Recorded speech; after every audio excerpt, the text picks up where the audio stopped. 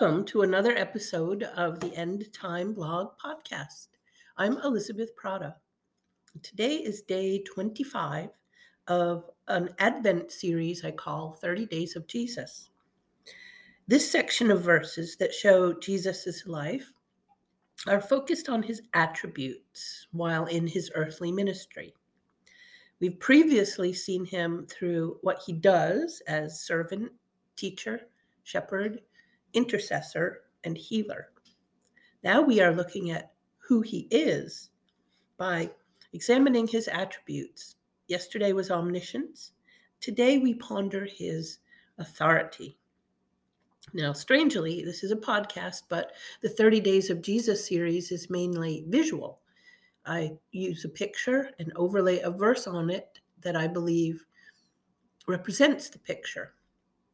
How to represent the authority of Jesus over people's lives in pictorial form. That was a tough one.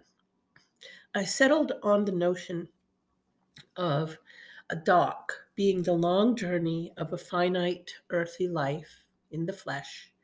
And then we come to the inevitable end and launch up and into the eternal heavens. And Jesus has the authority over each step.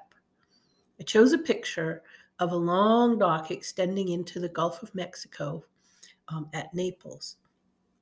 You know, when you walk out on those long docks, you feel the planks under your feet, and you hear the swirl of water below you. You get to the end and you look out at the great blue beyond, the horizon where the ocean meets the sky. And at our death or the rapture, we will be lifted into that great beyond, above the ocean, into the sky, and we will meet our Savior. He has the authority over our lives, over the earth, over the universe. If you are interested in the notion of Jesus' authority, I recently wrote an essay on that, and it will be linked in the show notes. There are a couple other essays from credible sources too. Answers in Genesis. What is the extent of Jesus' authority? And a Ligonier devotional, The Authority of Jesus.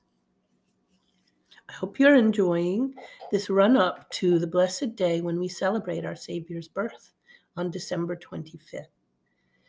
Thank you for listening and have a wonderful day.